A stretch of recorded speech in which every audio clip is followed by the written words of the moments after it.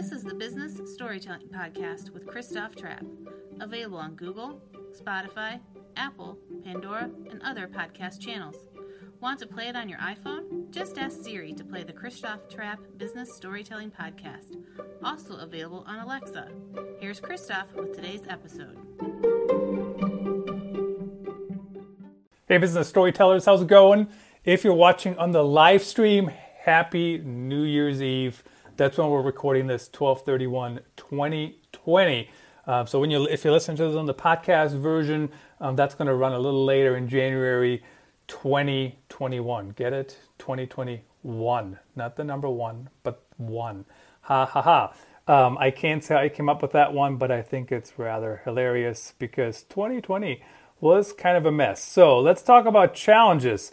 And today we want to talk about challenges when it comes to content marketing. And hopefully, if you're listening to the show, we don't have to berate anymore how important it is to have a good content strategy, how important it is to share your business story. If you don't have a unique story, how are you going to stand out? How are you going to be different? It can't just be we want to make money. Let's get that off the table. We all want to make money, the end. But you got to have a better story. You got to share stuff that people want to listen to. So today's guest, we'll bring him out of the green room here in a second. On the show, Kris Hughes. He's a content strategist in Austin, where I guess it's raining today. I'm in Iowa, and in Iowa we had 11 inches of snow the other day. The kids loved it, and honestly, since I'm not traveling anywhere currently, I don't really care because it's kind of pretty, except it's outside and somebody has to clean it up, and that somebody usually is me. So let's find out about the content challenges companies face, small to bigger companies. Everybody has challenges and barriers to overcome, and how do we overcome them? How do we move forward? How do we become more successful? Let's bring him on here. Kris Hughes, welcome to the show. Hi guys, how's it going? Living the dream, so to speak. How are you doing? I'm great. Ready for a new year and kick things off, get a fresh start. Taking this week to just decompress a little bit, do nothing, kind of in that weird limbo time, but ready to get going again. The weird limbo time. Somebody called it. Is it it's the weakest link or something like that? So when we talk about, there's plenty of challenges. We could probably talk about this for a couple days, and of course we are live streaming to Twitch, and I know the fans and friends over on Twitch, they like these long hours and hours of video games. So, but we could talk about it forever. There's so many issues out there, from workflows to not understanding what we're trying to do. What are the biggest things you're seeing? It's really a variety, and it depends a lot, I feel like, on life cycle and where a company is, and whether it's a solopreneur that I'm working with and really helping them establish their cadence and the way that they create content week by week, versus a small business or a startup that's in that mode where they're realizing that content needs to be a big part of their marketing and really digging in and figuring out how to tell that story. And then you've got legacy companies who have established a lot of content, they've got stuff rolling, and maybe it's not working for them. So it's a reframing process and helping them improve their content. So I think it's different for everybody. For a solopreneur, the big challenge is just finding the time. The big complaint there, they're wearing all the hats, they're doing everything under the sun. So it's just finding like 30 minutes a day that you can really dedicate to content and digging into that and telling your story first and foremost, figuring out who your persona is secondarily, and then building on top of that. For a startup, it really is finding that consistency and the type of content that makes the most sense for them. Because for startups, a lot of times, especially if they're in kind of the seed funding mode or they don't have as much to work with budgetarily, they want to make sure they're getting a good bang for their buck. They're getting a good ROI. So you got to make content and create content that's impactful and gets that quick ROI, whether it's short form or longer form, and kind of that hub spoke model of content. And then with legacy companies, they might be driving a lot of traffic, but the lead generation isn't good. So it's going back and reframing and updating content, and thinking about it that way is, let's update first. And let's look at what we've got already in our content catalog and improve that instead of necessarily dedicating a lot of funds or a lot of resources to new creation. So I feel like it's different for everybody, and it just kind of depends on where they are in their life cycle. The challenges are really unique, but they tend to be pretty common between those three groups. So updating existing content, of course, that's actually, we're going to work on that. I don't know when, maybe later today or tomorrow or this weekend or whenever. But I am updating old content. I'm looking at what content do I have on this topic, what's performing, what's not performing. And if I have an article from 2015 that's not performing, guess what? Or not performing, of course, is relative, right? Based on what my objectives are. Sure. But I take it, I put it all together, and I try to make it one big article. So now it's like, it's probably going to be like a 3,000, 4,000 word article with very little new content. I'm really just repurposing and updating what I have and trying to make it work this time around, right? It didn't work for 5 years, so maybe I can update it and salvage some of it. But how do we even start that? I mean, first of all, it is a lot of work. Second of all, the other thing I was just thinking about, I'm kind of building a content strategy, and you build it as you're living. You build the house as you live in the house. But when I first started marketing, Kris, you know what people wanted to do? They wanted the final piece on the first draft. And of course, Right. that seems to be changing today. Sure.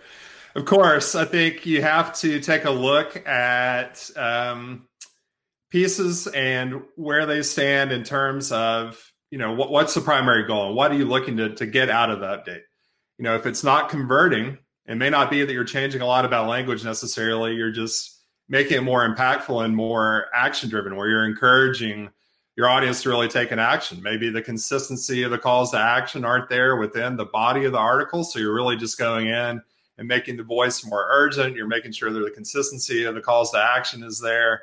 So you're driving action, and that encourages people to take the steps that you want them to take, and therefore your conversion rate should be better.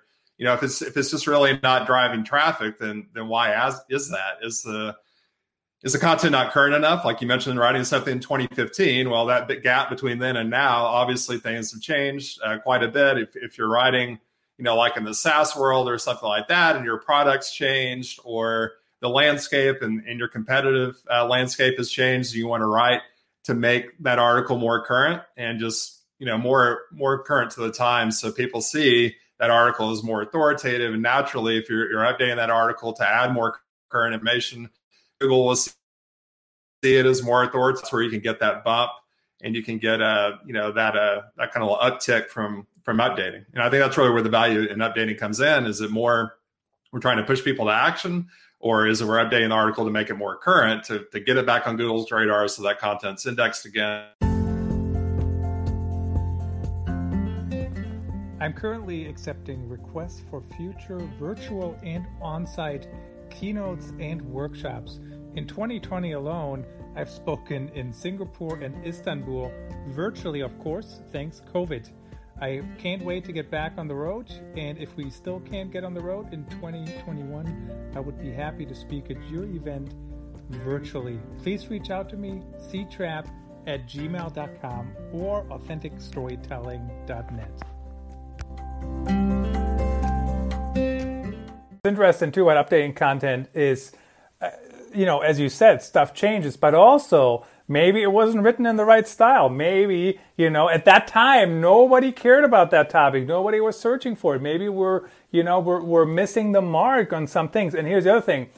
I used to write a lot of shorter stuff because that's what people used to say. Short, no attention spans. Of course, that's not what that means anyways, right? To write shorter, because people skim stuff. So the 3,000 word article, the skimmers might still get stuff out of it, because you can actually skim a 3,000 word article as opposed to, a 200 word article. But anyway, so I combine it all, and it's now deeper, right? Because I'm sharing a lot more stuff in the same article. So when you talk about converting, though, so this is always a fun discussion, because everybody wants conversions right now. How many leads do we have? Blah, blah, blah. But if I'm starting, and especially I was talking to somebody the other day, and one of the articles I was working on, there's like 120 monthly searches, So guess what? And they're all relevant, right? But Yeah. even if I get half of those, that's only 60. And then, some of them might not be willing, or they might not be in the buying stage right now. And then the other thing is, depending what the product is, when Chris Daly was on the show, he talked about people need to stop thinking that anybody will buy anything over $50 on the first time they click on anything on your website. And that's same here. I mean, as you can see, I like these hats. I got a bunch in the back, but I don't even buy those hats the first time I look at them, and they're $34.99 or $23.29 or whatever. So how do we get that in our heads, and how do we think about lead generation when we talk about content? Yeah, it's very much funnel stages. You hear the traditional, IDA funnel, the awareness, interest, decision, action funnel, and that's true. I mean, that's definitely a big aspect of it. But you need to think about buyer intent also, right? Like, what are your intent-driven keywords? When people search in Google, what keywords are they searching, or what phrases are they searching for that typically turn into conversion? And a lot of times those intent phrases are very different than like the awareness stage phrases.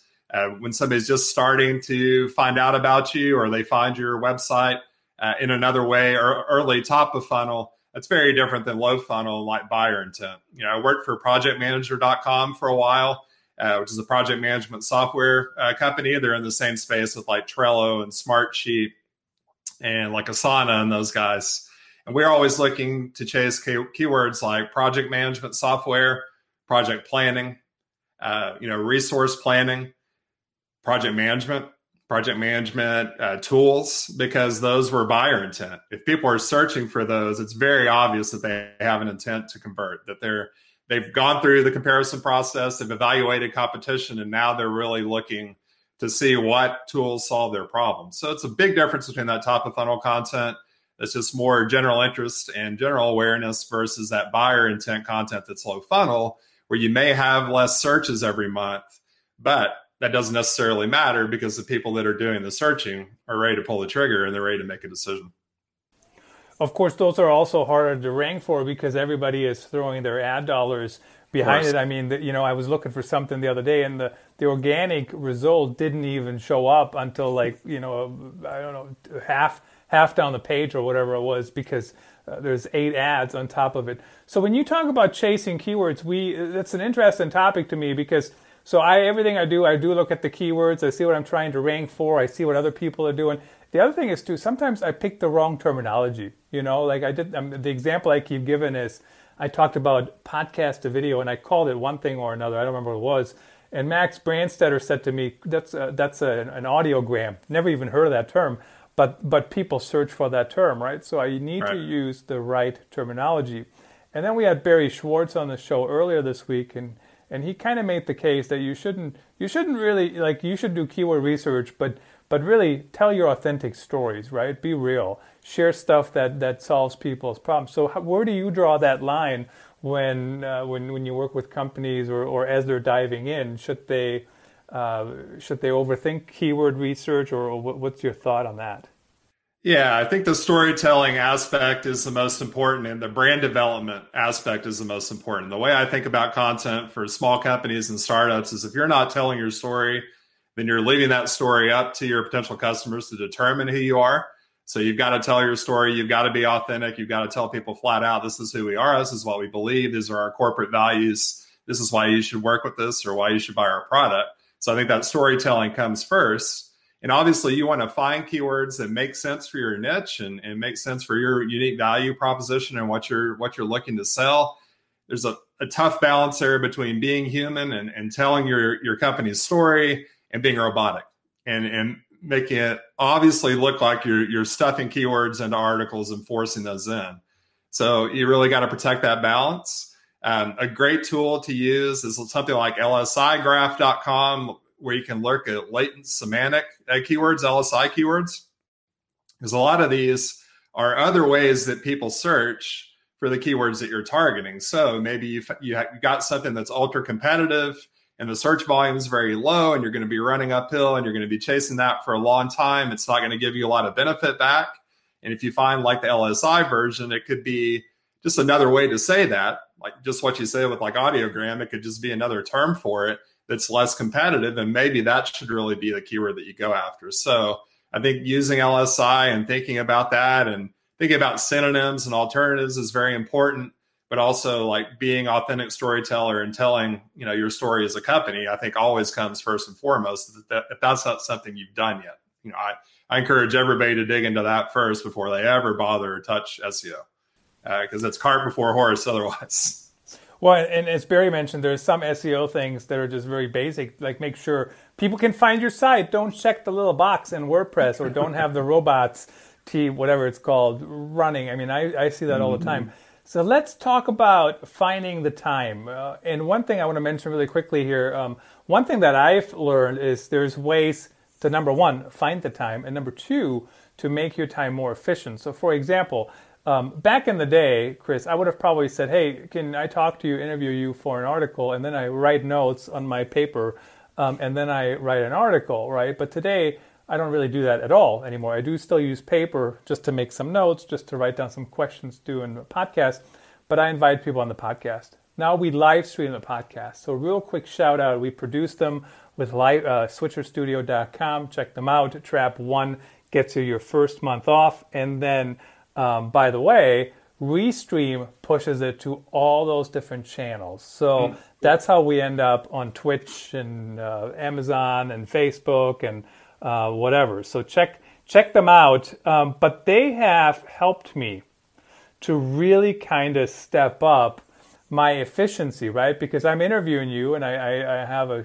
show every day or every other day or whatever.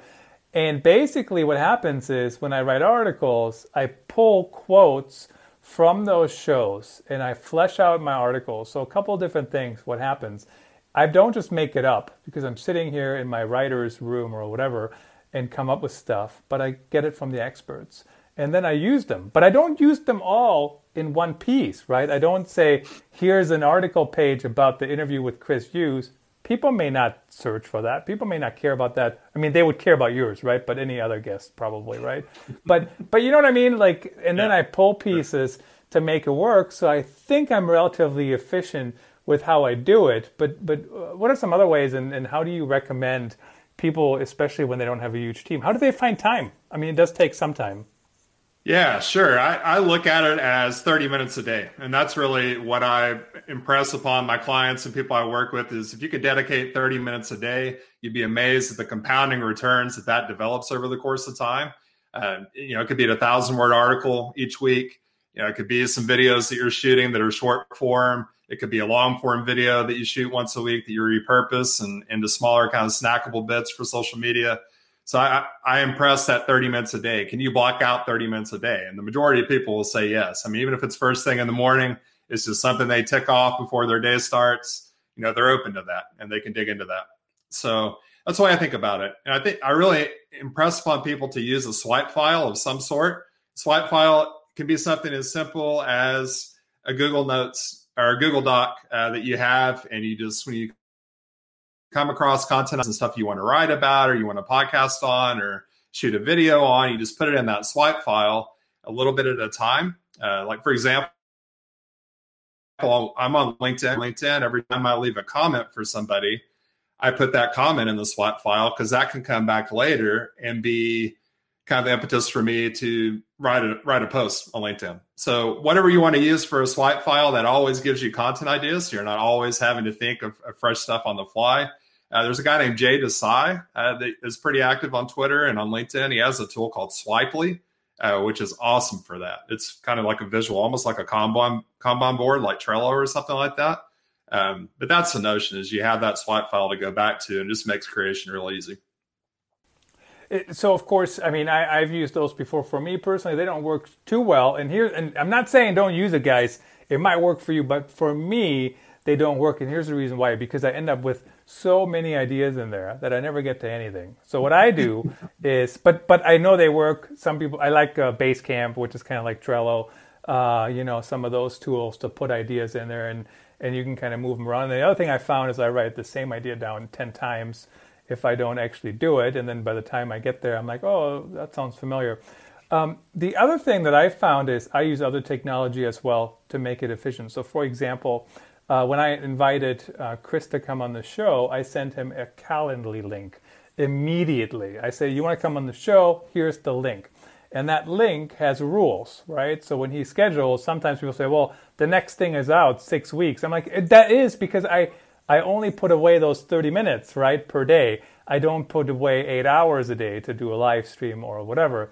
and then basically he can book a time, and now he's on the calendar, right? You know, a lot of guests, they will say, here's the topic we discussed, now it's in there, and we can kind of move forward from there.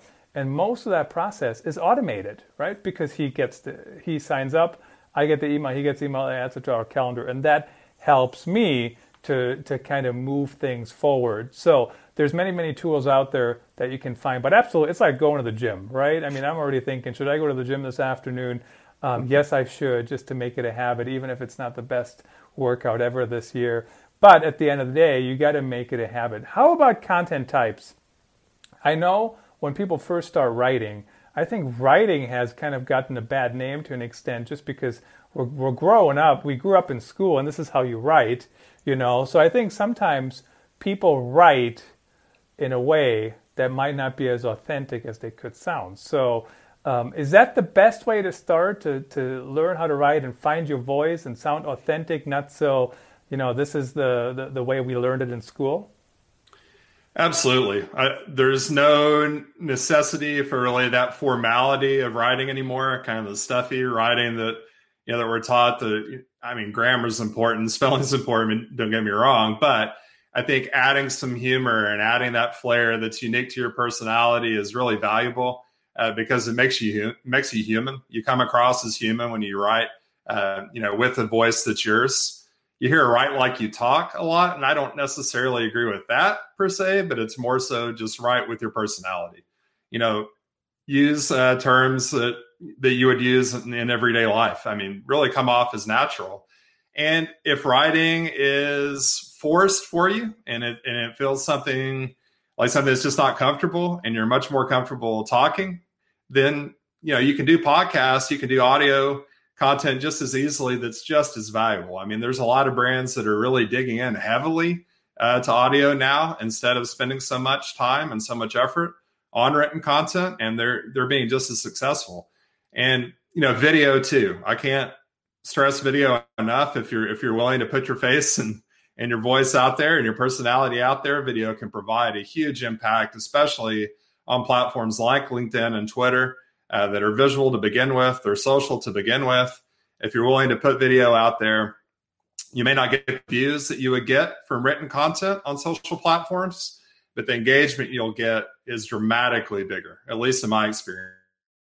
Actively 3-4 months ago, and my engagement on those platforms has increased quite a bit, just from getting my face out there and you know, stop and quitting hiding behind written content and being more forward. So there's a balance. There is a balance, and I'm not, guys, don't at me about I don't like the written word. I love the written word. You know, that's probably the majority of the stuff I've created, over 800,000 words on authenticstorytelling.net. So don't at me about I don't like the written word. But it is something to keep in mind.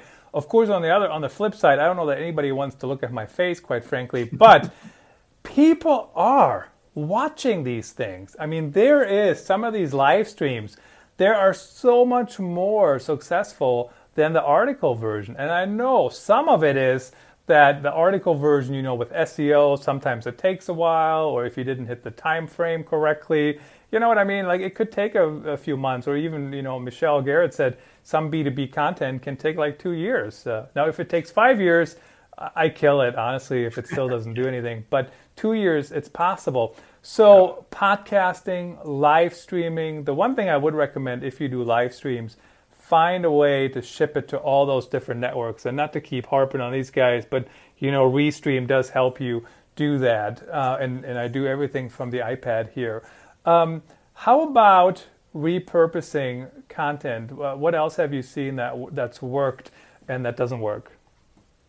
Yeah, repurposing. I'm a big proponent of repurposing. And I think anything you do long form, especially written, you can repurpose into a lot of different avenues, especially social posts. If you're doing a 2,000, 3,000, 4,000 word article, then why not break that up and turn that into some quick hit social posts, or even some shorter blog posts if you want to do that. I think that tends to be really successful. I think teasing content from social to your real estate, like your website or something like that, is really valuable, especially if you're doing podcasts. You want to put a shorter version of the podcast. It's a snippet that's really a powerful snippet to hook people, to push them to your real estate, to watch the full version. So I think that repurposing goes from long form to short form, as well as it goes from short form to long form. So it moves in both directions. I don't know. I think it just really depends on where you lean in and where you're most consistent. If it's writing, then breaking things up for social posts is really valuable in terms of repurposing.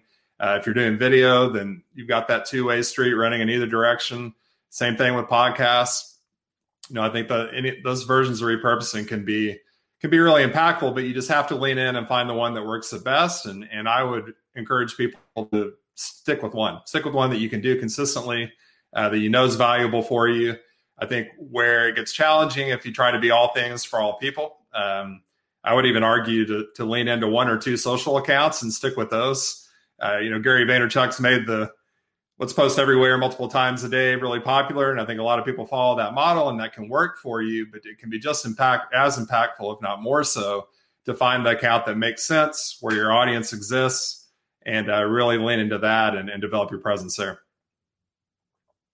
Well, and I do that too, where I don't know if I didn't know that was Gary Vaynerchuk who came up with that, but I do that as well, where I ship everything to pretty much every channel, not always.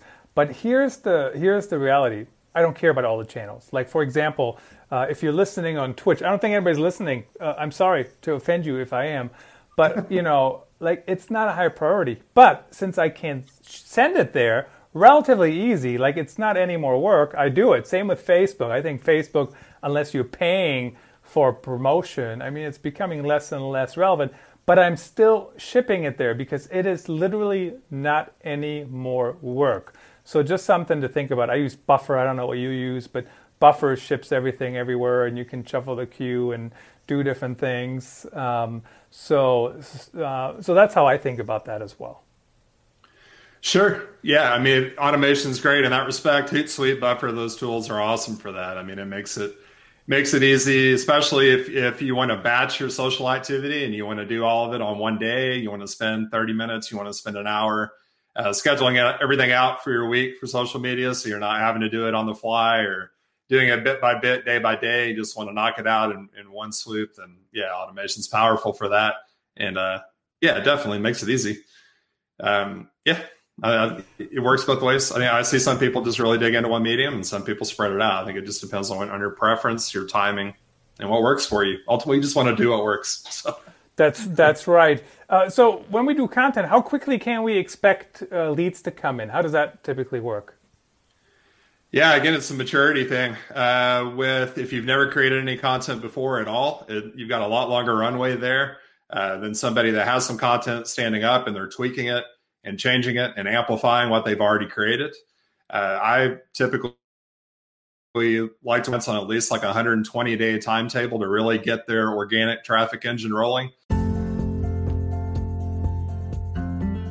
you need help with digital marketing for your small to medium-sized business? Reach out now and drop us a message at ctrap@gmail.com.